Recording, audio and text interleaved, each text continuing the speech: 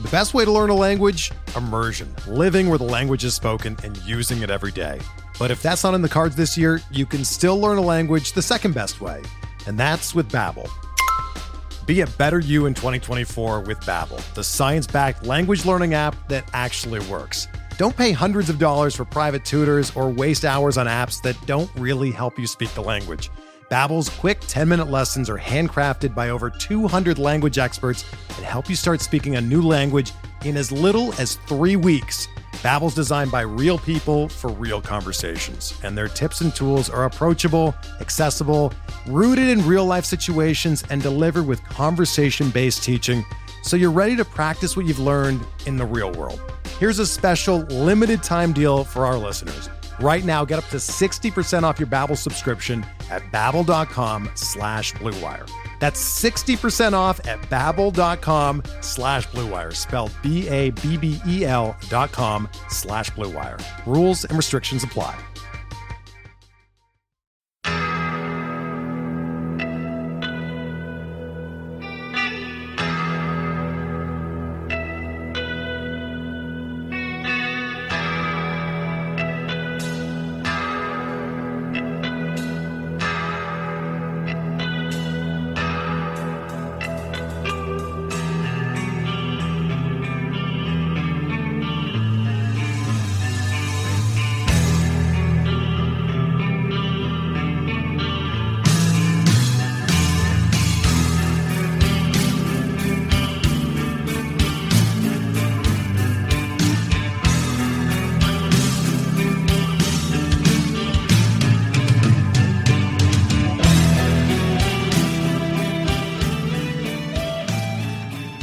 And welcome back, everybody, to another episode of Benched with Bubba, episode 389, recapping what might be one of the crazier, wilder MLB trade deadlines we've had in a long, long time, and a lot of fantasy implications that come along with it. So we're going to break it all down. You can find me on Twitter at BDentric. If you give a rate and review of the podcast, we truly appreciate it.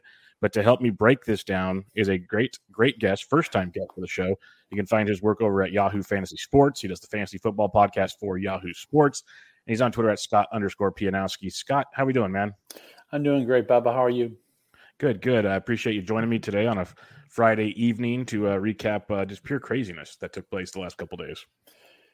Yeah, many different years I've been on the trade deadline detail. This year I'm actually not. I don't have to write anything for it, which I think I'm kind of glad for, because I think it might take me 3 days to unpack it. And there's been deadlines that have been duds. And we know some sports things don't happen. In the NFL, there's generally not a lot of activity at the deadline. There are NBA trading deadlines that are, smaller, and some of them are bigger. In hockey, it's the same way. And I think what finally happened this year, because there's a lot of striation in baseball, right? There's a lot of teams that know they're not in the playoff hunt. And there's even teams like Seattle that are in it, they're in it, but they're acting like they're not in it.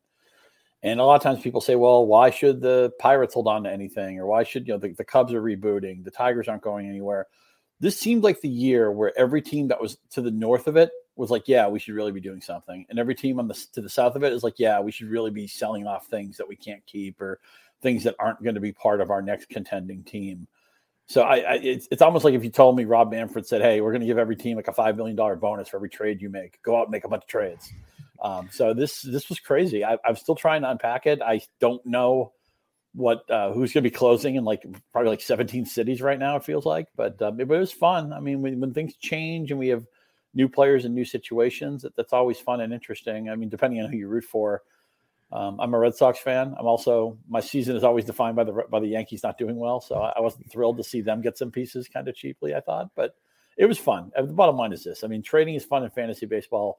Trading is fun in real baseball, and I can't remember a deadline that was as active as what we just saw over the last few days. No, it was absolutely crazy because, I've done fantasy. I've been covering fantasy for a few years now. You've been doing it for quite a bit longer, but I've been following baseball for a long, long time, and I don't remember anything. Like I was a fan again. I didn't even really, the fantasy stuff's fun. We're going to talk about that, but I'm just sitting there, like you said, teams are actually going for it, which was fun to see. And then teams that are rebuilding, like if you're the fan base of the Cubs, I understand how it kind of stings, but look at what you did. You got a good head start on things. There's still some things to happen, but all in all, you didn't just, lose guys as free agency and have to start from scratch. Like you got something started, which will be promising. The Nationals just completely imploded everything also. The only team that really didn't do anything, and it's still head scratching, is the Rockies. No idea what they're doing in Colorado. So that's I thought for sure Trevor Story would have a new address. That John Gray was somebody I know a lot of teams would be in. Everybody always wants pitching, and I think we've always wondered what John Gray would do if he was removed from the Colorado element. So to see Story not go anywhere, and I know that the shortstop market wasn't quite what people expected. A lot of teams don't need shortstops, and a lot of teams went out and got shortstops even when we didn't expect it. I didn't. The Trey Turner thing with the Dodgers kind of caught me flat-footed. I didn't think that was going to happen, but Story could play third base. Story could play second base. A team's incumbent shortstop could move. Yeah, that's one reason why I thought it was great. It was one of the later moves. And I know you always have Giants stuff. I assume you're a Giants fan. At least somebody who had a Will Clark jersey behind him. One of my favorite plays growing up. Yep. One of the great moves for them. I mean, I think with getting Chris Bryant, other than the fact that he's just a really good hitter and he's at a good age, who knows what happens after this year with his contract, but they can play Chris Bryant all over the field. And that gives them flexibility. That gives them roster flexibility, lineup flexibility, defensive flexibility, and the way baseball is structured these days. I just love having those guys. I mean, heck, I think it's great that the Red Sox have Kiki Hernandez, and the guy hits 230. Chris Bryant is back to being like an 135 OPS plus player. He's back to being an all-star caliber player. And after seeing what the Dodgers did, it was just good. I think the Giants have been. I've kind of become a fan of the 2021 Giants. It's helped that I've had shares of Gossman, I've had shares of Alex Wood, I've had shares of DeSclafani. I don't know how long those guys are going to pitch as well as they pitched, but I was really hoping the Giants would be players. Now they can't match what the Dodgers did is really hard to match. But hey, the Giants are still there with that big run differential. They're right in the middle of what's going to be, I think, the best pennant race in baseball. And nobody, I don't care how great your pitching is, nobody wants to be in that coin flip game. So I was satisfied to see the Giants make a play. They weren't the quote unquote winners of this deadline per se, but to get Chris Bryant, I thought was really a great ad for them. Yeah, you nailed the point that I liked about it the most, and some other Giants fans I've talked to is the Giants needed right-handed power, so he fits that mold, and he fits the mold you said that epitomizes the Giants this season. He can play all over the place, and that's one thing the Giants have done is you look at the Wilmer Flores of the world, even Lamont Wade Jr., first base, outfield, left-handed bat. Like these guys move all over the place, and it's exactly the perfect Giants player for this season, the way they're building things. So I think they were hoping Tommy LaStella was going to be like that too, and unfortunately he's been hurt just about the entire season, but they were hoping that maybe he could bounce around as well. Yep, that's the plan, and he's on rehab, and he hopefully got a setback, so we'll see how that plays out. Belt supposedly coming back soon, but his injury sounded pretty bad, so we'll wait and see. But yeah, it's a big move for the Giants, and there's a lot of moves, and like you said earlier, is we don't know where everything's going to land on this. It's kind of pure speculation. This finished 2 hours ago, hour and a half ago. Everything's the dust is still not settled yet, and we're just gonna give our best assumptions on this because especially the reliever situation. I had a bunch of people already asking me, Scott. I'm like, I don't know. See what they do this weekend. Like it's a complete disaster. At least you don't have to put fab bids in until Sunday night, hopefully. So just wait and see there. But we'll start in LA. They made the big splash on Wednesday night, and they went and acquired Max Scherzer, who we knew was out there. That was pretty much a given. He said he was going west. That's what he wanted. That was kind of the done deal. You mentioned Trey Turner being a surprise, big surprise. The Nats did say everybody but Soto was available. I think we kind of didn't think Trey Turner was available, but he was. So he goes, a couple of prospects, Kyber Ruiz, Josiah Gray, and a couple others. So some of us thought it was light. Prospects I'm not really worried about on this show too much. That's a whole nother thing. Scherzer, Trey Turner, obviously great fits. How do you think this affects, I guess, because you're going to keep playing them in fantasy, how do you think this affects the rest of the Dodgers situation offensively that already had a lot of moving parts? Yeah, it's fascinating. My friend Joe Sheehan, who writes the great Joe Sheehan newsletter, put out something earlier today. And one of the centerpieces was this big Dodgers trade, which is still, of course, I think we all know is going to go down as the biggest move just on paper. Just when a guy like Scherzer, a walk-in Hall of Famer, and Trey Turner, legitimately an all-star, when they change in one deal, it's a big move. And Joe said if he was going to set up the Dodgers lineup when everybody's healthy, he'd have Cody Bellinger batting eighth. Part of it because he wants to separate the lefties, he doesn't want to have two lefties in a row, but still, just think about that. Cody Bellinger was the National League MVP in 2019, and now I don't know if the Dodgers will play it that way, but I mean, Mookie Betts isn't going to hit eighth. Justin Turner's not going to hit eighth. I'm sure Trey Turner's not going to hit eighth either. So this lineup, the depth of this lineup is overwhelming and it's going to be nicely balanced, lefty and righty. You know, Max Muncy's had a great comeback season. I really wish I had the gumption to go after him. I got a little bit spooked by what he did last year, and I know it was just 60 games, but it was hard to know what 60 games am I supposed to take seriously and what 60 games am I supposed to laugh off. I guess Max Muncy was the 60 games I was supposed to laugh off, but and I think the Dodgers. I don't really want to talk about this much, but I think they wanted to wash their palate of Trevor Bauer, and you get to figure he's probably done for the season. So Scherzer steps into that role. Now they can, in a playoff series, they can roll out in whatever order, assuming Kershaw's healthy. They'll have Kershaw, they'll have Buehler, they'll have Scherzer, they'll have Urias. That's pretty freaking nasty. Now, of course, they have to win the division, because if they don't, then they get to the coin flip game, and then one shot deal, anything can happen.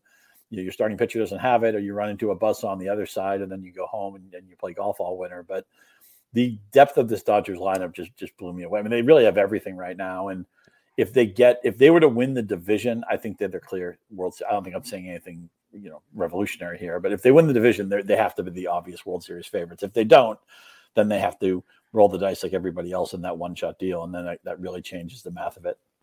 Yeah, I'm with you. It gets really interesting. Like, as the Giants fan, I do a lot of tongue-in-cheek comments, especially on Twitter, where I'm just like, I respect the snot of the Dodgers. I've told a lot of Dodger fans, like, it's hard not even to not like them anymore. Betts and Buehler, how do you not like these guys? So it's not like the old day Giants Dodgers where you just hated them all.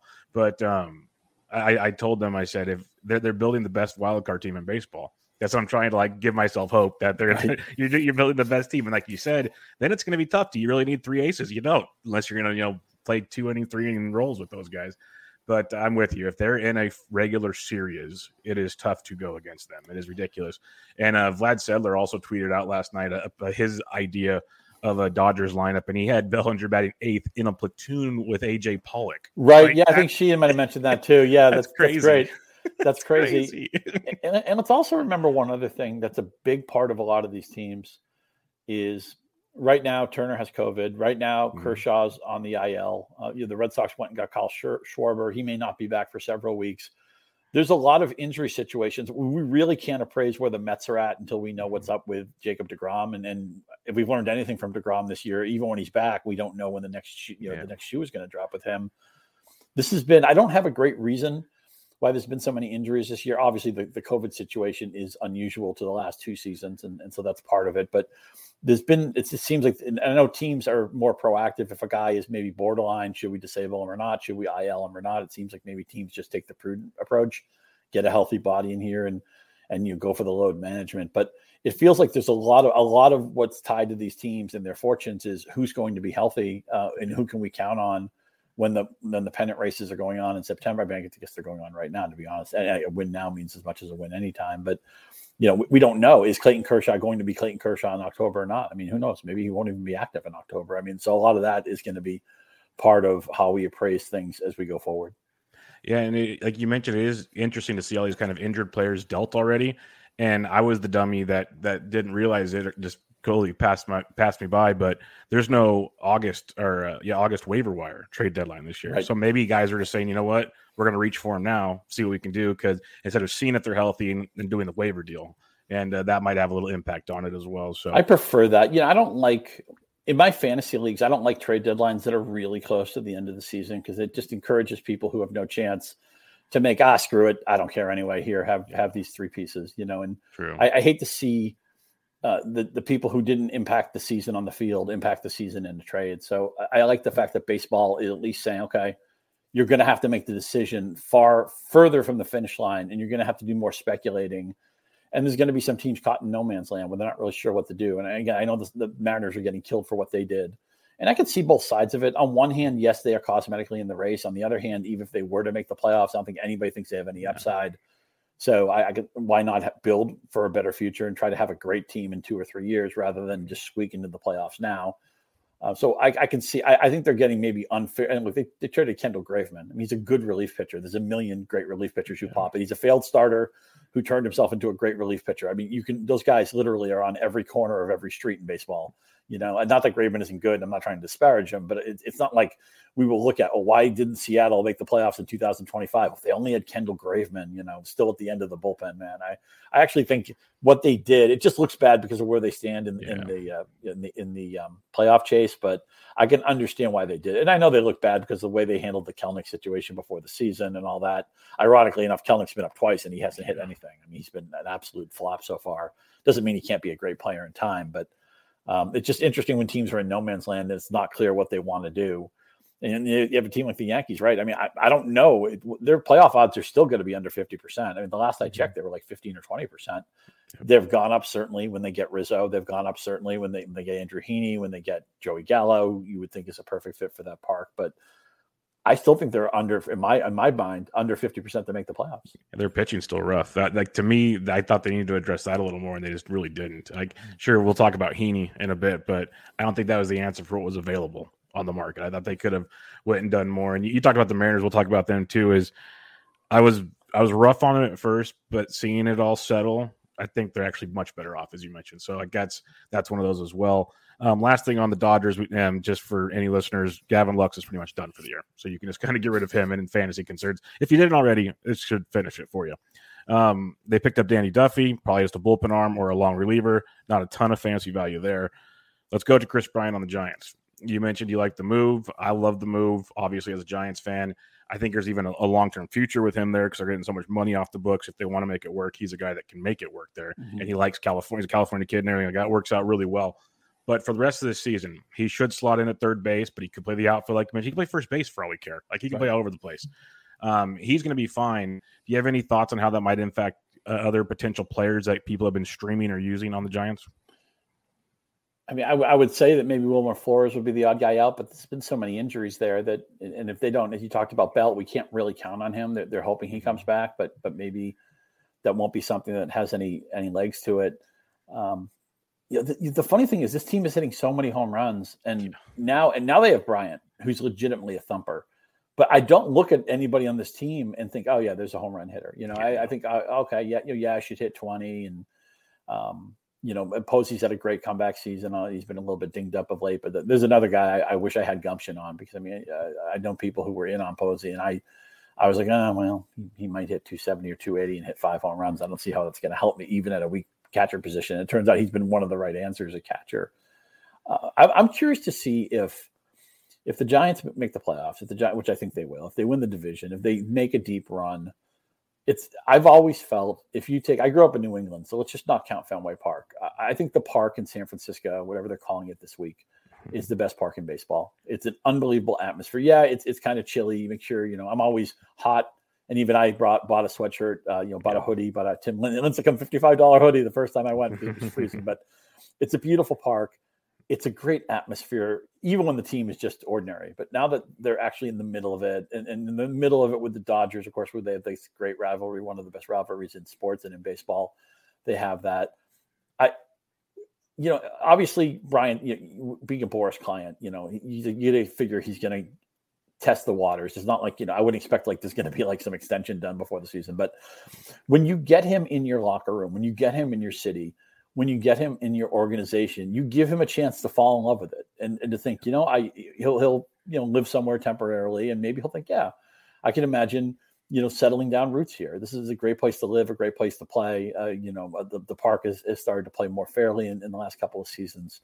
So I'm really curious to see if they can win. Again, I do think Bryant's going to go on the market, but the Giants are getting their chance to subtly kind of sweet talk Bryant and say, hey, it's a pretty cool atmosphere here. You can be a part of this for the next 4, 5, 6 years. And I think it'd be cool if he settled down there. And also, don't overlook just the malaise in Chicago. And, they won the championship there. And obviously it ended famously with Bryant, fielding the grounder. He had a big smile on his face. He threw the ball over to Rizzo, who's out of town now too.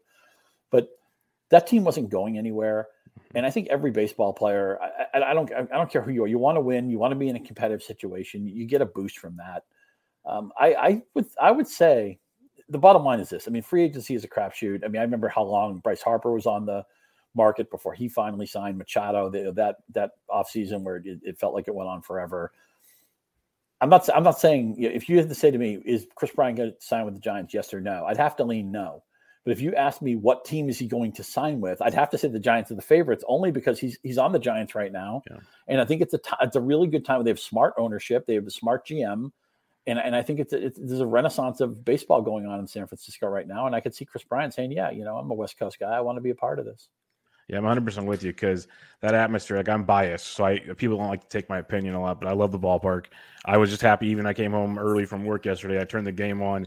Giants Dodgers on a Thursday afternoon was packed, and the place was rocking, and it's not even August yet. Like, it's just, you mentioned the fans there, the atmosphere. It's a different kind of animal compared to some other cities out there. So I think he's going to embrace it. They go get him a place in the marina, like most of the players live. He's going to love that area. Like, it's just it sets up as a fun place. We'll see. I got down the road here, but I'm looking forward to him joining that team. I can't say enough too. Anybody listening who hasn't been to that park, it's going to be near the top of your target list. And also, it doesn't hurt that a lot of lazy after. I'm an East Coast. Although I live in the Midwest, I'm on East Coast time.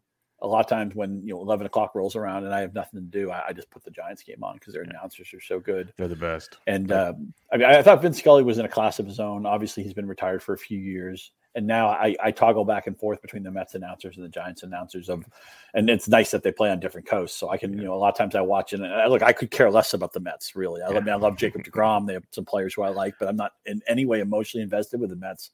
But Cohen and Darling and Hernandez just have tremendous chemistry.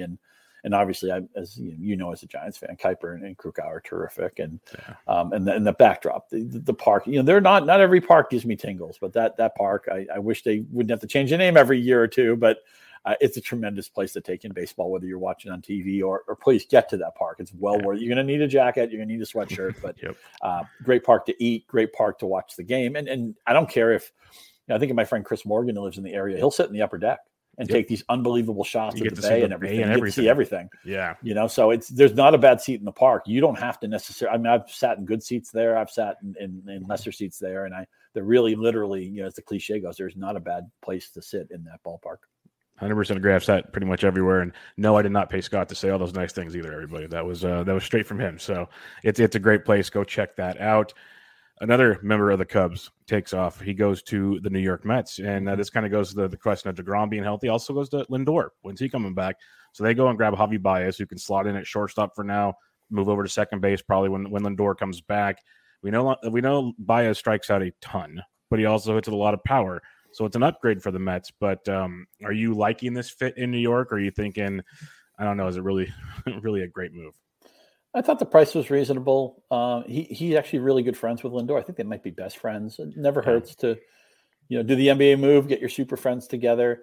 I thought this offense was kind of a sleeping giant into the second half because, Michael Conforto had about the worst half he could have. He was hurt. He was unlucky in some of his batted ball metrics. He just started to hit a little bit better before the All-Star break. Nimmo had been hurt for a while. Had been a loss first half for Dominic Smith. Had been a little bit of a disappointing first out. Maybe Pete Alonso is the opposite. We always think, oh no, he's in the home run derby and he's going to be terrible afterwards. Maybe the home run derby got Pete Alonso going because he's been whacking the ball all over the place since the All-Star break and since winning the home run derby. I think this should be a good offense on paper, not maybe what top 3 offense, but it should be at least like a top 7, top 8 offense.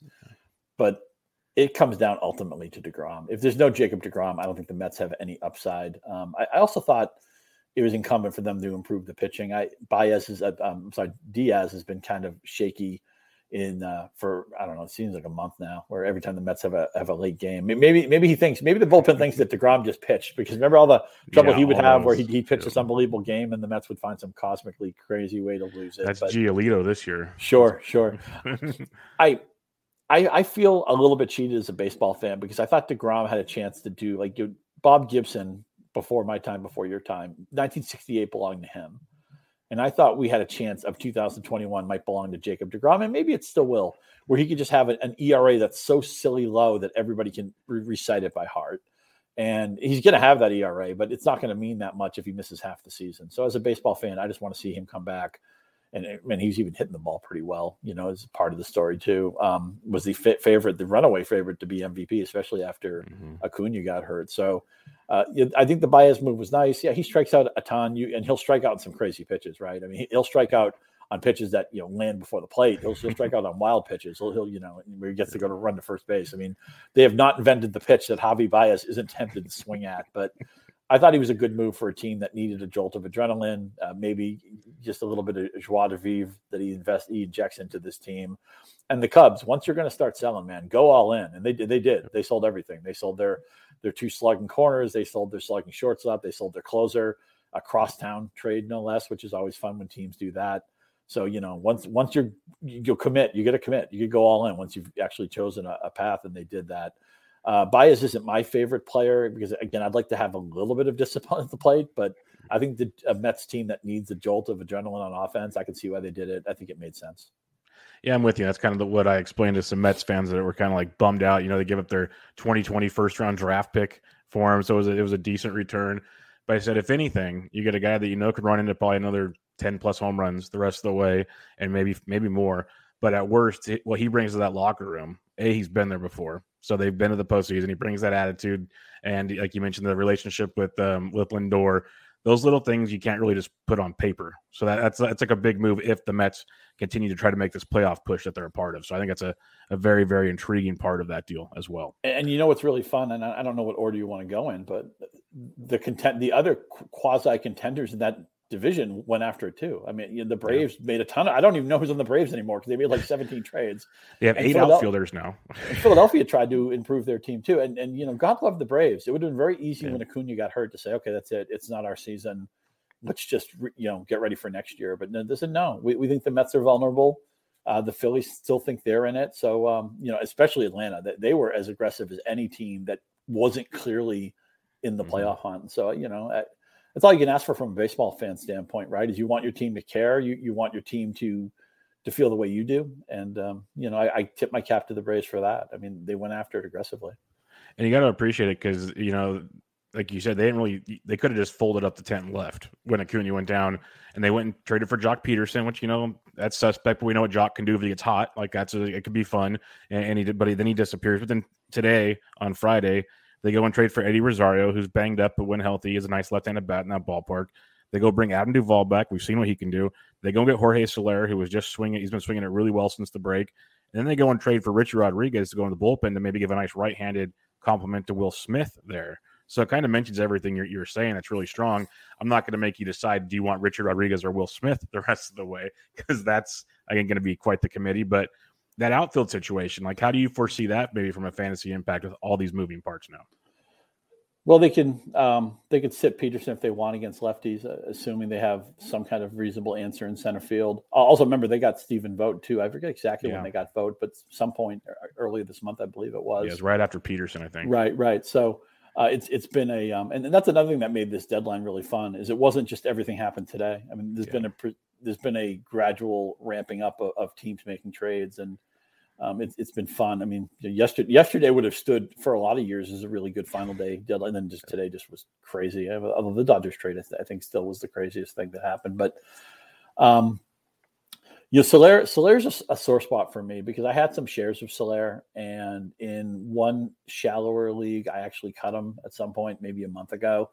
And in mixed labor, which is 15 teams, he was still as lousy as he had been. He was still too good to cut. And I saw the reasons why he should have been a little bit better than he was playing, but it was just hard for me to continue to own Soler at, hitting 173 with no power. So I eventually traded him for, I forget what pitcher I got, but it was somebody who was like a 4.5 ERA. I mean, I basically made a trade that looks terrible on paper right now, but it sure seems like he's figured it out. And the hot hand is real. It's hard to define what it is and when it starts and when it's going to end. And obviously he's not going to be hot for 3 months or something like that. But I'd be thrilled to be rolling out Jorge Soler. If I'm drafting a team from scratch right now, I would have no problem drafting him as like my number 3, number 4 outfielder. That's how. This is a guy who's hit 48, 50 home runs, something like that before. I mean, he was one of the going back to the Cubs, where it felt like the Cubs had too many prospects, had too many power hitters. All these guys came up at the same time, and Soler was considered one of the jewels of that group. So it's just fun to see him playing well again. And although it's interesting that him and Duvall, they kind of check the same box, right? Yeah, and you see, this is a team that's going to swing and miss an awful lot. Mm-hmm. Austin Riley has swing and miss in his game too. I'm a little bit disappointed that I thought Dansby Swanson was ready to take a step up and maybe become a star. And he's actually taken a step backwards, and he's just kind of an average major leaguer right now. And, for somebody who at one point was a top 5 prospect, maybe even the number 1 prospect in baseball. I'm just a little bit disappointed by that, but I'm not sure the contract status of all these guys. Obviously next year Acuna comes back. Yeah. So they're going to have to figure it out. Eddie Rosario, another left-handed bat. I don't know if the Braves can petition to use a DH because they have more hitters than they can use. Maybe they're planning ahead for the next agreement to have a DH. Maybe that's part of their deal. They're like, you know what? We're going to platoon Rosario, Peterson, and one guy, and then use Duvall and Soler and one guy, and then go from there. I mean, that's certainly possible that we'll have one in the National League next year. I think a lot of people think that. But sometimes you think about the idea that you can never have enough pitching, and the idea is that, well, just have 7-8 good starters and it will take care of itself. Somebody will pitch poorly, somebody will get hurt, somebody else will get hurt, and then just let that take care of itself. I guess the Braves have taken that approach to the outfield. It's like, okay, let's just have too many good players, and then we'll work on matchups, we'll work on who's hot, we'll work on who's dinged up, who needs time off. And also, something that you almost never see teams have anymore. They'll have an advantage when they have to pinch hit. In the National League, where they're not being a DH yet. How frustrating is it when a team has to pinch hit in a big situation and the backup catcher comes up or some guy who's hitting 198 and like, oh, okay, well, he's the best pinch hitter they have. At least they'll have a legitimate guy they can throw up there in some of these situations. And who knows, maybe that could swing a game in September. That's a great point because it was I think in the doubleheader between the Phillies and the Nationals, Vince Velasquez pinch hit. Right. So you see that a lot. It's not uncommon. It's not uncommon to see the pitchers pinch hit. Right. Yeah. And that's just that to me as a fan, that'd be like unacceptable. We can't do that, guys. Like that just can't happen. So, I'm with you there. It's very interesting to see how that plays out. Those guys are all fantasy interesting, but I want to see how it plays out because if it's a platoon, that's very, very troublesome. Of course. We know, right? I mean, playing time is so gigantically important in fantasy. And if you're in a mixed league, you need your guy playing 6 out of 7 days, if not 7 out of 7. It's just platoons. Obviously, if you're on the short side of the platoon, it really hurts you. But even a left-handed batter, if he's being platooned against lefties, there's just going to be some weeks where they face the 3 lefties. That's why I've become such a big proponent of the NFFC format with that Friday. It's so nice. At some point, I'm going to have to jump in there and make sure I don't have any lineup changes to make. But so you can play with the rosters and play with the lineup schedules. You still have to deal with rain. You still have to deal with, unfortunately, every once in a while there's a COVID cancellation or something like that. But it seems like to me, because I know not everybody, I play in some leagues that have daily transactions, and I realize that's too intense for some people. But what's more frustrating than if I'm in my hometown keeper league, we have weekly transactions and we have no DL, which I'm not a big DL guy. I actually like the NFFC, just look, here's your bench and you deal with it. But in my hometown league, if your guy gets hurt on Monday, you're stuck. You're screwed. You're just, okay, see you next week. Enjoy the zeros for the rest of the week. Yeah. So I think having that Friday trade, and also what I like about the NFFC is it's relative to when your player's first game is. So if you don't know what you're going to do with somebody on Monday, but his first game comes on Tuesday and you have another swap option, you get to use the benefit of the entire time to acquire information and to figure out what you want to do. So I think that's a really good way of running it. And I hope more leagues accept something like that or use a similar format in the future, because I think it just adds more playability and skill to the game. Agreed. Yeah, I'm becoming a bigger and bigger fan of them in recent years, playing on their formats as well. It's a great platform, and just like the system works great. Also, it's easy to draft off of and everything else. You mentioned the Phillies just a bit ago. They have made a couple moves, as you mentioned. They went and acquired Kyle Gibson as a starter because they need obviously more starting depth, which we just talked about Vinny Velasquez, so they can use that. They went and grabbed Ian Kennedy, which we'll see what that means for Ranger Suarez, who looked like he was taking over there. They would have got Freddie Galvis as another platoon infielder, which could be big because they've been rolling on Ronald Torres a lot and everything. Do you think there's any fantasy impact from those 3 guys coming over to Philadelphia? Yeah, I mean, Kyle Gibson, all-star, right? And then, of course, his correction hit him hard. He had his lunch handed to him in a recent start.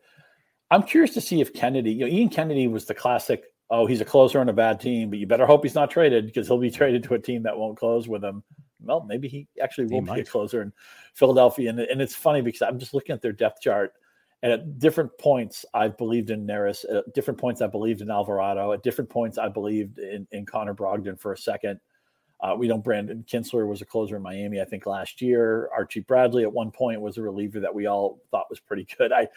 I feel like all of these guys have hurt me or just at some point I've mistimed the market on all of them. So a little bit of a sore spot for me. But I'm thinking the Kennedy should close here, although you don't know. I mean, maybe it's there's no pressure closing on a Texas team. You're going nowhere, and maybe we'll see. I remember when the Tigers traded, I forget who their closer was. They traded him to the Braves a year or two ago, and then all of a sudden he was back in a pennant race and he couldn't get anybody out. I know not everybody believes in that type of thing as being a real factor, but if I were the Phillies, I would say, hey, Kennedy, you've been a good closer for the Rangers. Let's give you a shot. And a lot of times with these unsettled bullpens, and as people are trying to figure out Fab and Sunday comes around and everything, don't overlook just having the baton in your hand and having the guy who recorded the last save so often means so much. I'm sure with a lot of these teams, we're going to say, oh, we have a lot of options. We're going to mix and match. It might be a committee. We don't have a set closer. A lot of times that's just shorthand for it. The first guy to shut the door in the ninth inning is our closer until he proves that he's not.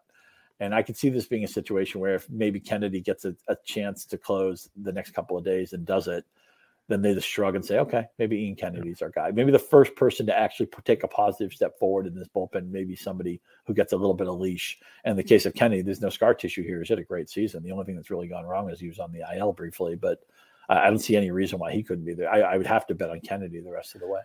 I'm with you because that's how Girardi works. Like we've seen him, like he's used a lot of guys, but it's his guy until they prove him wrong. Basically, like he's gone to these guys and they have to prove him wrong a few times. So I could see them, and he likes his veterans, usually not as well. So I could see Ian Kennedy getting his shot and going from there and see where that goes. Rangers Wars might end the season there. We'll see. I wouldn't be surprised if Hector Neris gets another shot at it, just because that's the way the Philadelphia situation's gone. Let's go to Toronto. They made some moves. They made some serious moves. They went and got Jose Barrios for a couple of big-time prospects. That's a nice move for Toronto, who needs some starting pitching help. They went and got Brad Hand, maybe play like a 1A to 1B to Jordan Romano, so they can go situations, because that's kind of what they've wanted to do the whole time. Then they also go and get Joakim Soria, which gives them even more depth, because they've noticed, well, A, they need it playing on the AL East. Starting pitchers don't go very deep. And B, it can't hurt to have another option back there. So what's your thoughts on Barrios, Hand, and Soria going to Toronto? Love what they did. We all know the problem here is not the offense, right? I mean, they have plenty of guys who can hit, plenty of guys who can get on base. Wonderful breakout season from Guerrero. Bo Bichette looks like a player who could be an MVP someday. I mean, Guerrero might be the MVP this year. And they have so many good hitters that a lot of times they have a good hitter on the bench, because once everybody's healthy, once they got everybody back, so that they knew that their problem was, could we find an impact starter, of which there weren't that many out there. And they have, what I love about Barrios, and I'll admit, I've been guilty of waiting for Barrios to take the step up to maybe being like a fringy Cy Young contender. And he's still more of a 2, more of a 3. Well, on this team, he can be that. He can be somebody who would legitimately be in a playoff rotation, but wouldn't start the first game. And I think that's really who he is right now. And they got multiple pieces, as you said, for the bullpen. They got a lefty, they got a righty. They have now 3 different guys who have closing experience, if you give the benefit of the doubt to Romano too. And so they can do a lot of creative things.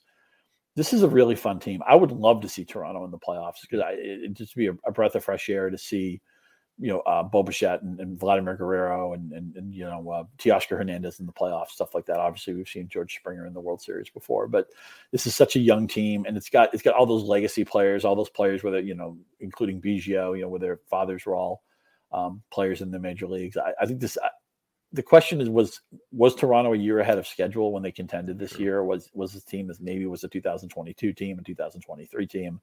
I love the fact that they're going for it right now. And I think now that Robbie Ray has reinvented himself, we always knew he could strike out people, but I mean, his improvement with his control has been unbelievable. I wouldn't want to face these guys in a coin flip game, whether it be Ryu or Ray, or I guess even Barrios. I mean, any of those guys could throw 7 bagels at you. Mm-hmm. This is a fun team. This is a dangerous team. This is a team that's going to be set up to be competitive and win for a really long time, but maybe they're just a year ahead of schedule. And I love that they, rather than sit back and say, oh, we're really thinking about 22, they said, no, let's do it right now. And they got pieces. I thought the prices they paid for everybody was reasonable. Also, and a guy like Soria is a great guy to get. Arizona's going nowhere. They get the worst team in baseball. You don't have to give up a lot to get a player like that. He's still got some life in his 36 or 37-year-old arm. I love what Toronto did. They addressed exactly what they needed. And even though they may not play a baseball game in Toronto this year, but they've been the nomads of Major League Baseball, but they're one of my favorite teams. They're a really fun team, and I would love to see them in the playoffs. And I think they got the type of stuff that could get them into the playoffs. Well, they start Toronto tonight. So that's happening. Okay, they finally moved it. I knew that was down the road. Okay. Yeah, no, unless something crazy happens, they at least gonna get 3 games there before that all comes to an end. But that'll be fun. Isn't it just crazy that there are 3 home cities? And I mean, in a season, it's just so crazy, man. Like it can't, and they're still winning games. You wouldn't be surprised if so much youth there, they just get distracted so easy. They're not getting settled down. They're not getting like a home base. It makes it tough. It makes it really tough. So it's impressive what they're doing. And I'm glad they went for it because, like you said, where they're in the standings, they could have kind of wiggle roomed it. But you look around the East, like the Red Sox are up top, and you have the Yankees and you have the Rays and company, but it's still wide open. Like it's not like anyone's really pulled away yet. So you get those couple extra bullpen arms, you get that other stars. You have 3 strong starters to go with. It can shorten the game with the bullpen. Like it's a very, very intriguing move, and you can play more situational matchups with some of these powerful offenses. So I like what Toronto did. I also think that when you look at the division, there's nothing about the totality of the Tampa Bay and Boston rosters that makes it think like, oh, they're a runaway juggernaut. No.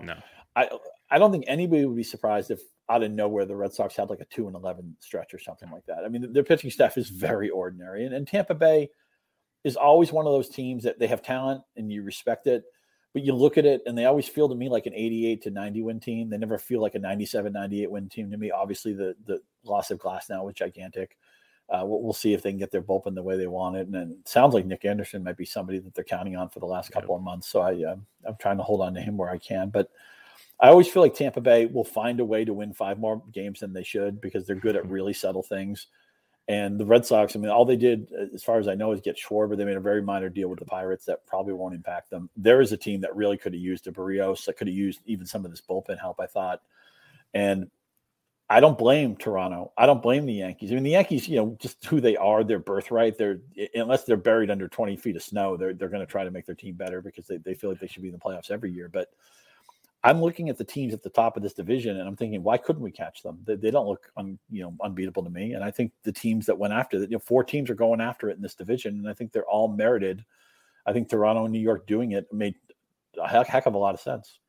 Yeah, I'm with you there. You mentioned the Red Sox. They went and got Kyle Schwarber, as we talked about. They made a little deal with the Pirates, but they also went last minute, like a little after the bell. They went and got Hansel Robles from Minnesota, who's been very shaky this year, but does give them some experience in the bullpen. On the Kyle Schwarber front, Scott, there's been discussions, he can play the outfield. Maybe he's the first base answer they've been looking for. He's obviously out for a little bit longer, but he's taking batting practice now, which is a good sign for his hip injury. When he returns to the Red Sox, where do you foresee him fitting in? I like it. Fenway is actually quietly a really good place for a left-handed hitter if you'll use the whole park. I don't know off the top of my head the pull metrics for Schwarber. When I think in my mind's eye of him hitting a home run, I always think of him pulling one and crushing one into the upper deck or something like that. But the thing about Fenway too is there are places you could hide him. You could, if you needed to, you could hide him in left field where he's not as bad as he used to be in the field. He's actually become somebody who, I mean, there was one point 2 or 3 years ago where it's like, okay, this guy can't become a DH soon enough. And who knows, maybe he will settle in as a DH, but you could hide him at first. You could hide him in left field, National League Series, in a playoff series, in a World Series, something like that. Obviously he was white hot about 2 or 3 weeks ago where it felt like he was hitting a home run every other at bat. And since he's passed that torch to Jorge Soler and Joey Votto, what a story with Votto. Man, I didn't see that coming at all. And credit to him for retooling his swing. But I'm just disappointed the Red Sox didn't make a major. I mean, maybe Robles will find his way and help the bullpen. But I thought they needed to add a starter. And I know there weren't a ton of guys going in the market, but I thought Barrios would have been a great get for them. I thought even Andrew Heaney would have been a good get for them. I think they need another starter. I don't trust it. I think everybody in the rotation is pitching 1 slot, if not 2 slots above where they naturally fit. And it's just hard for me to think that this Red Sox team isn't going to be exposed at some point. Yeah, I'm just I thought the pitching was suspect going into the season, so we'll see where this one plays out. But I am curious to see how Schwarber fits in there. Look, he's about a 42 to 45% pull guy, and most of it goes to center field to right field. Center field's a problem in Fenway, obviously, but if he pulls it, he'll be okay, as you mentioned. The Yankees, we know the Yankees did damage. They went and got Joey Gallo, who's batting second or third on Friday night. They went and got Joely Rodriguez for the bullpen, who was a potential closer when Ian Kennedy got traded. That's not happening anymore. You got Anthony Rizzo. You got Andrew Heaney. Where do you think the dust settles with the Yankees now? I still don't think they're going to make the playoffs, but I mean, at least they can tell themselves a story where, this could. I mean, their outfield, what they really, again, going back to Joe Sheehan, he was talking about what they really need is a player like Brett Butler, and he's been retired for like 25 to 30 years. That's such a great name. I mean, Brett Gardner was their center fielder. It just didn't make any sense. Can they keep all the injuries that they've had? That Luke Voigt's been kind of a washout year, and now if everybody's healthy, Voigt may not play, or Urshela's been hurt. LeMahieu's had a really disappointing season. We know Giancarlo Stanton in full seasons never mix. Up and down year for Gary Sanchez. It's taken a while for me to, like, when I set lineups and do DFS and everything, and I'm just naturally thinking, okay, I don't want to mess with Yankee Stadium. I don't want to mess with the Yankee lineup. And it took a while for me to look and say, wait a minute, this is a very average offense. This is nothing to be afraid of. I mean, this is the team that said we need Rougned Odor. We need Brett Gardner in the lineup. We need. They've been playing Greg Allen. Yeah, Greg Allen, who I picked up in a league or two, a couple of deep leagues, and he had maybe a moment where he was productive, but I don't think their offense is good enough. And I think for this team to have upside, they needed Garrett Cole to be like a Cy Young slam dunk or slot, second or third in the Cy Young voting, Garrett Cole. And I realize he's kind of had an up and down season. Even the other day when he had a bunch of runs on his tab, he still did strike out 10 guys. He's one of the poster children for when we talk about the sticky stuff, how much of it is it hurting him to not be able to do the stuff that he was doing to the baseball and everything. But I mean, you look at the rest of the rotation, I just see a bunch of guys who are nice 3, 4, 5 starters. Where's the second starter here? I always imagine the Yankees being able to throw a rotation similar to what the Dodgers have right now, where it's like 3 guys you're afraid of. I don't think they have that. And the bullpen is all of a sudden pretty suspect if they can't count on Aroldis Chapman. And there's been some other guys who've broken down a little bit. Loisago was on the IL for a while. Chad Green's nice, but I still feel when Chad Green comes in a game that he's gettable. I mean, that he's not somebody who's untouchable. Add it all up, hash it all out. I think the Yankees will be in the playoff race most of the season, and they'll probably be eliminated with like 2 or 3 days to go. This looks like an 87-win team to me. Yeah, not addressing their bullpen situation was the biggest surprise to me. That was a massive surprise. A better starting pitcher would have been good too, because I'm just not a real Heaney guy, but the bullpen was a big one. Let's go to the Milwaukee Brewers. Then you mentioned trades have already been happening. They got Adames like a month or so ago. They've gotten Rowdy Tellez, which has actually been a great addition this past week because he's getting to play versus right-handed pitching. And they go and add Eduardo Escobar, which gives them a nice right-handed. He's a switch hitter, but they need a right-handed power bat versus lefties, which he helps with there to go at first base potentially with Tellez or throughout the lineup there. How do you see all this playing out for Milwaukee? And the underrated one, maybe the most underrated move, because it happened such a long time ago, is they got Willy Adames, who's been excellent for them. The thing that I just don't know what to do with this outfield, where Lorenzo Cain's coming back, who knows what that will turn out to be. Jackie Bradley, who every year or so, I have a moment where I believe in Jackie Bradley. I haven't had it yet this year, and maybe I'm just not going to have it. I just accepted that the guy can't hit. He's a wonderful defensive player. I've given up having any good theory on Christian Yelich, and right now he's got COVID, so he's not playing. I mean, they're in a situation where Omar Narvaez has become their 3rd or 4th place hitter. He's become really important in this offense, and I just think they're going to need to hit more. It's a shame because you look at the staff. Burns has had a breakout season. Woodruff is a legitimate ace. And Freddie Peralta, if he can hold up, I know he's getting to a point, uncharted territory with the workload he's had, but you would think he's a dominant number 3 guy. And Hader's still a really good closer. Devin Williams has kind of found his way. They have a lot of interesting arms. I like the way this team is run. I like their GM. I think they clearly are the class of that division, but I don't think they're going to score enough runs. They don't have their lineup. You get to the bottom of the weak belly of their lineup. I mean, Escobar's going to help. He was a nice get for them, and it's kind of the type of move that Milwaukee makes, right? They make trades for guys like Escobar. They make trades for guys like Willy Adames. They make under the fold trades. They make, if you were looking in a sports section, they make like page 3, page 4 trades. They don't make the front page trade, but although they did in the offseason the year that they got Yelich, of course, but. They do a lot of really smart shopping to get guys who fit what they're trying to do. But I just don't like the second half of their lineup. I think their lineup gets thin way too quickly. And there's going to be teams in the playoffs that have deep lineups. The Padres have a deep lineup. The Giants have a deep lineup. And the Dodgers, man, do they have a deep lineup. And I think that's going to be exposed unless you just ask the front half of their pitching just to pitch out of their minds. That's still, you're always going to have a puncher's chance when you have legitimate aces in your rotation. But I don't think this team's going to score enough runs to have any kind of playoff upside.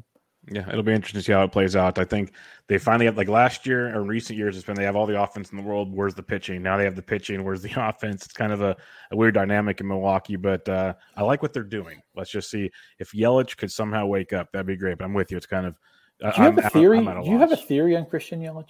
Because I don't have a good answer on him. Well, like, going into the season, he was blaming the lack of video like JDM and those guys were, but they're hitting and Yelich isn't. So you're kind of like, okay, well, that's not obviously it. So what is it now? And then, he thought maybe he's getting comfortable because he had like a 2-week run where he looked really good again. You're thinking, okay, he's coming back and that's gone again. I think maybe the back's hurting more than he gives off.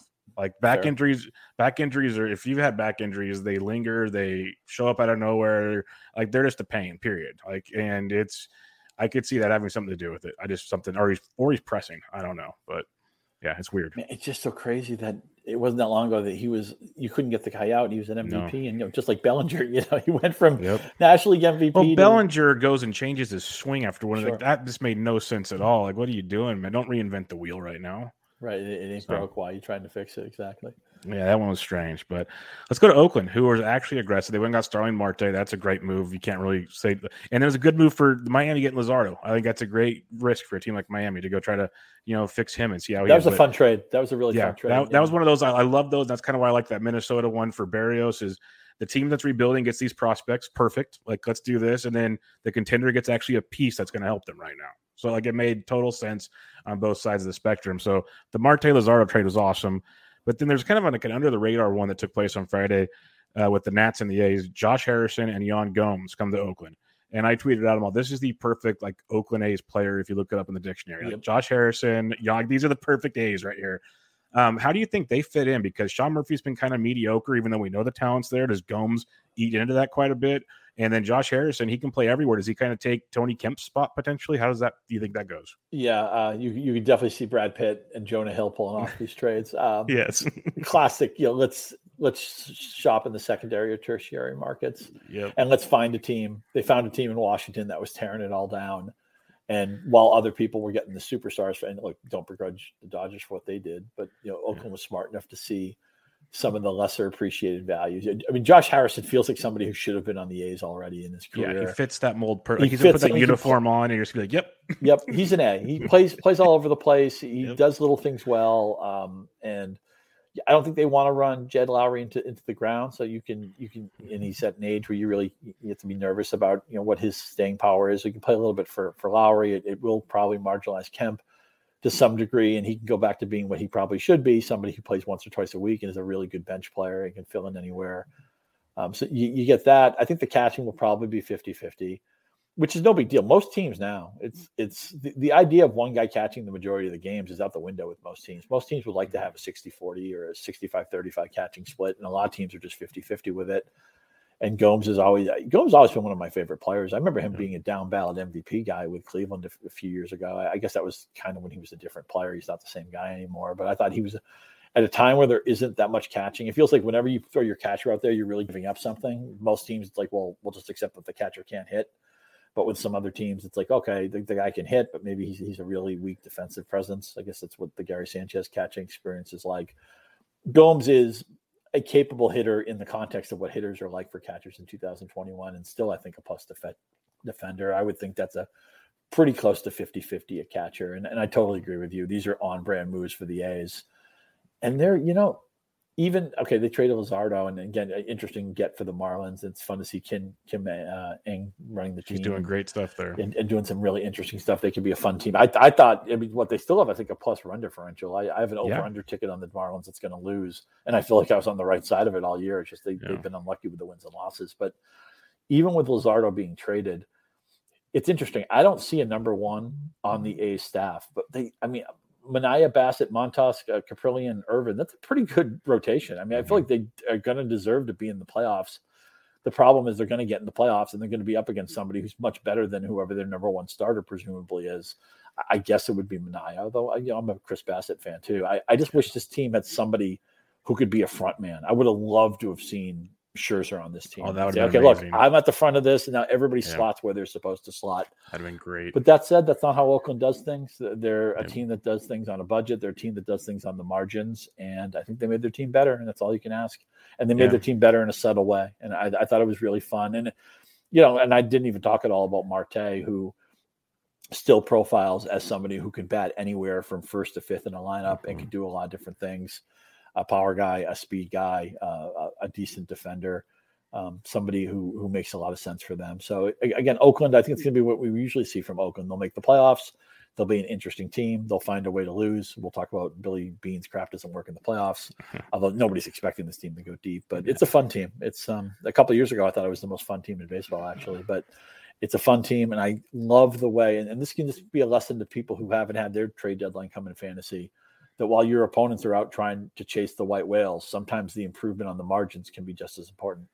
Yeah, I had a fellow Yahoo fantasy person on a few weeks ago, Fred Zinke, and we talked about the art of trades, and we discussed that very point. Like, don't go for the massive splash. Go for the guys that kind of chip away at the stats for you. So nobody better trading than Fred Zinke, by the way. Yeah, so he's you need trade tips. I encourage you to go to his Twitter account and to bombard him 24 hours a day, because he's as good as it is. One, because I'm just teasing my friend, but he's as good as it comes when it comes to trading and trade advice. He's just so good at that. He's very, very good at that. Let's talk about the Seattle Mariners. Like, obviously, we could talk Astros, but they got some relievers. That's kind of self-explanatory what took place there. But the Mariners, they go and they get Abraham Toro, which is a sneaky good move because they have eligibility for a few years, and he was only 24, once a big time, or not big time, but a high-end prospect. And so there's something there possibly. And then they go and make the deal for Diego Castillo, which kind of replaces Kendall Graveman, and you get Castillo for a few more years. So it's kind of when the dust settled, Seattle actually improved potentially for the future. So this is a very intriguing move. How do you like Diego Castillo and Abraham Toro for the rest of this season, at least? Yeah, I mean, they know Seager, I think he's at the end of his deal, right? And they've made it clear that they're probably not going to bring him back. So Toro's a switch hitter. He had kind of an up and down season with Houston. Man, that Houston lineup, I mean, just good at everything. They get on base, they make contact, they hit home runs. They're scary. And I know it's easy, to make a Houston joke and everything. And they won a championship. That's in the past now. Yeah, I'm done with that. They have so many. And you think of Michael Brantley, just the professional hitter. To me, he's like the fulcrum of what makes them real. It's like that as well. But I think Seattle did. I know it doesn't it doesn't sell well with the fan base, which is like, hey, 20 years of this garbage. But they didn't have the horses to be major contenders. And when they got the chance to flip a Kendall Graveman for somebody who could actually be a position player and could be maybe a 3 or 4 win player for them down the road, I think they had to do it. I think it was smart to see that reliever value is fleeting and a position player is so much more valuable. And I'm excited. I would love to see Seattle be a major player in a couple of years. We see Kelnick. I know he hasn't done much in his 2 trials. Cal Raleigh is up now. He's not actually hitting a lot at the catcher position, but there are interesting pieces in this organization. Kikuchi's had a nice step-up year. Logan Gilbert at times has looked like somebody who belongs on a staff and maybe could even be a playoff starter. Probably not number 1, but somebody who could be maybe a 3 or 4 on a contending team. So we're starting to see. We know, look, they have the winning record, but they have the minus point differential or run differential. They've been really lucky in 1-run games. There's really no rhyme or reason why any team should ever be like that, unless your bullpen was just lights out. And nobody said that about this bullpen. But it's a brighter. The sun is coming out in Seattle. They're looking towards a brighter day, and I think you have to understand that this year that there wasn't a lot of upside, even if they made the playoffs. And they traded a relief pitcher. It's not like they traded like their cleanup hitter or something, or they traded Kelnick or something like that. I mean, they traded the most fungible thing. Again, back to Joe Sheehan, he always says that a closer is an unneeded luxury on a losing team. Now, Seattle's not a losing team, but that's a good quote, though. Yeah, it's an unneeded luxury. Of course, they went out and got Castillo, so people might say, well, what's the story with that? But I think Seattle's doing a lot. I know it's been a weird year for them, the way the season started with the front office and how they handled the Kelnick situation, and that really didn't hit a really poor tone. But I think in the long run, they did the right thing. It just looks bad when you've been irrelevant for 20 years. Yeah, it is tough, but I like I said, you get Castillo and Toro now for a few years down the road, which I think goes very well as these young hitters, as they have, keep coming up. Just for fun, because Toro's going to be a popular name this weekend in Fab. How aggressive would you be on a guy like Toro? We're thinking 12 team, 15 Let's team. say 12. Let's say 12 teams. 15, I think he's probably gone. Yeah, because most grabbed and playing for Bregman already. So I'd say 12 teams. He's certainly not like a slam my fist I have to have. I mean, his OBP is still under 300, but you would think he'd have good roster real estate. I would like to think that he could settle in to be like kind of like what Kyle Seager is, right? Like a 240, formidable. 325, 465 type of player. I think that's in his range of outcomes. So I would say to myself, imagine a switch hitting Corey Seager and bid accordingly. I like it. I like it a lot. We won't hit on everything, but I did want to hit on this one. Chicago White Sox. This one was something else. First, they go and get Cesar Hernandez. Great. They needed a second baseman. As much as you want to like Leury Garcia, it's hard to like him full time. Like he's a good kind of utility player, not an everyday play second baseman. Hernandez fits that mold. Then they go and they get Ryan Tepera on Thursday. They're thinking, great, good setup man for Liam Hendriks. Everything's going awesome. And then the splash happened that shook me to the core because in almost all my leagues, I either have Craig Kimbrell or Liam Hendriks. And now they're on the same team. This was like the worst case scenario out of all the 29 other teams to trade with. He sent them here, at least for me. How do you assess this now? Like, obviously, there's been issues. I made the joke Giolito can't get a win because the bullpen keeps blowing it. But, man, you have two of the best closers this season in baseball on the same roster now. Yeah, I was on a podcast a couple of weeks ago with Michael Salfino on the Breakfast Table podcast. We're doing a getting ready for the trade deadline podcast. And I said that on a team that I have that's contending, I wasn't sure what to do with Kimbrell because I could imagine him going to the Dodgers where he might not close in front of Jansen unless something happened to Jansen. And I said that I think Chicago wants to trade him. And there might be another team that would trade him where he wouldn't close. I think most teams would close with him, but maybe it's possible that he get moved to a team where I think what's going to happen is both these guys are going to get situations, but again, that could be fluid, right? I mean, if Hendricks blows 2 in a row and Kimbrell converts 2 in a row, maybe La Russa says, okay, Kimbrell's the guy, and that could happen. Certainly in your situation, your unique situation of having both of them, this is the last thing you want because now your upside is capped, unless the White Sox go on a 17-2 run or something like that. How many saves can you get? Yeah. I was surprised. I thought Kimbrell would get traded. I didn't think it was going to be to Chicago. I admire that the team still make trades. I mean, obviously the Cubs were burned by trading Eloy Jimenez to the White Sox for the perennial disappointment that is Jose Quintana. He's had a nice career, but he never really grew into that Cy Young contender that a lot of people thought he could be. And Jimenez, health willing, and man, it's just great to see him playing again. I know he's a little just the joy he had. He got a single and was celebrating like it was Little League. Yeah, awesome. I loved it. This is a fun team. Before the season, I said that the Blue Jays and the White Sox were just the most fun teams in baseball. And I'm a big Tim Anderson guy. He's a fun player. Jimenez is a fun player. It was interesting to get Hernandez, a switch hitter, who his whole career it's been like, okay, I'll make contact, hit for a reasonable average, maybe hit 8 to 12 home runs. This year it's like, no. I'm just going to go for the downs and hit for a lousy average, and I'm going to hit 27 home runs. I didn't see that coming from Cesar Hernandez, but I guess I should have seen once they acquired him, I guess I should have seen that maybe the things were in motion where Madrigal wouldn't be on the team through the deadline. This is a fun trade because now we get to see if Madrigal ends up turning into an all-star or something, he can help. Maybe he can haunt the White Sox the way you would think Jimenez is going to haunt the Cubs. But I feel your pain. I have a team where I needed Kimbrell to be a full-time closer. I can't imagine he's a full-time closer now unless everything goes right.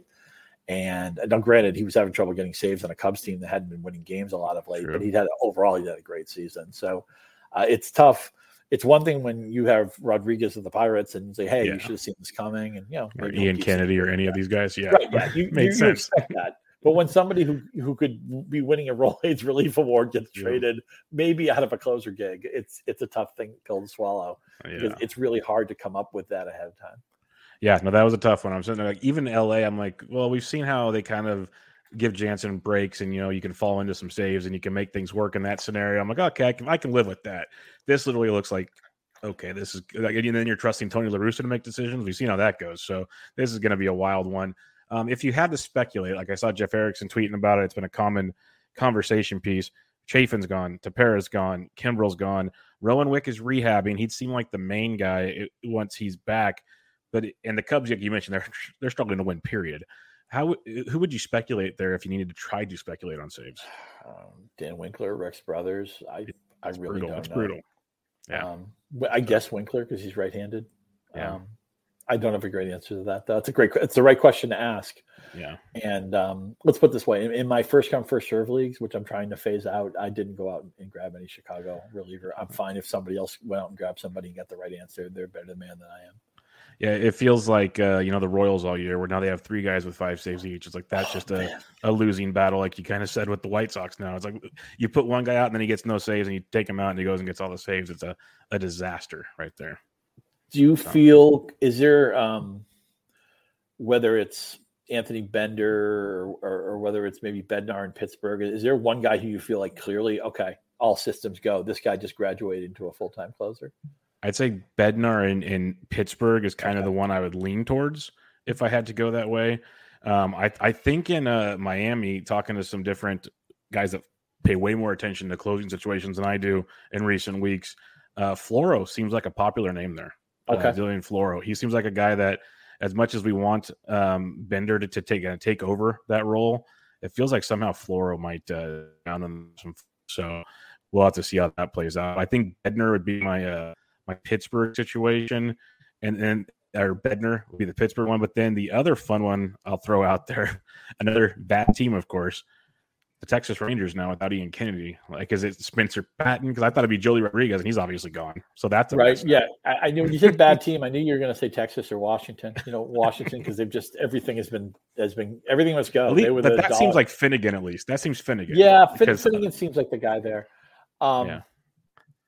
I'm hoping that Texas is bad enough that I can live a comfortable, full, satisfying life without having anybody there. But maybe Spencer Patton, maybe, I don't know. Yeah, it's tough. It's one of those like, okay, on Sunday I'll put a $1 bid out there. If no one else bids on it, well, whatever. But I'm not going out there and throwing lots of money that direction. But it'll be tricky, I think. And we're not going to talk about any of this, but I think it's going to be fun. I've seen discussion between some really good fantasy players on Twitter. People in AL and NL only leagues, they have all kinds of options this week. Things just got really interesting compared to most years. Like we talked about how kind of boring sometimes the deadline is. Some of the big names crossed borders, and that's where it's going to get real interesting this weekend. So, hey, we'll see how that goes. All you can ask is for you want things to be interesting, and we've had a lot of interesting time. Even the NBA, they just had their draft. They just had a huge Russell Westbrook trade. I mean, there's all free agency, all sorts of moves going in hockey. The Vezina Trophy winner was traded in the NHL. I mean, it's a great time to be alive in the 2021 sporting world. Yeah, it is. And we'll wrap it up with that. One of these days, I got to sit and talk to you about golf. I know you're a big golf guy. I love golf. That's like my second thing. So that's always fun. But I do appreciate you giving me some time talking about the trade deadline, which is bonkers. It was absolutely crazy. So, Scott, thanks for joining me, and plug away all your stuff, like Yahoo Fantasy and everything, but tell them exactly what you got going on. Thanks so much for having me, Bubba. Yeah, find my work at Scott_Pianowski on Twitter. I'm one of the rotating hosts of the Yahoo Fantasy Football Forecast, which is our fantasy football podcast.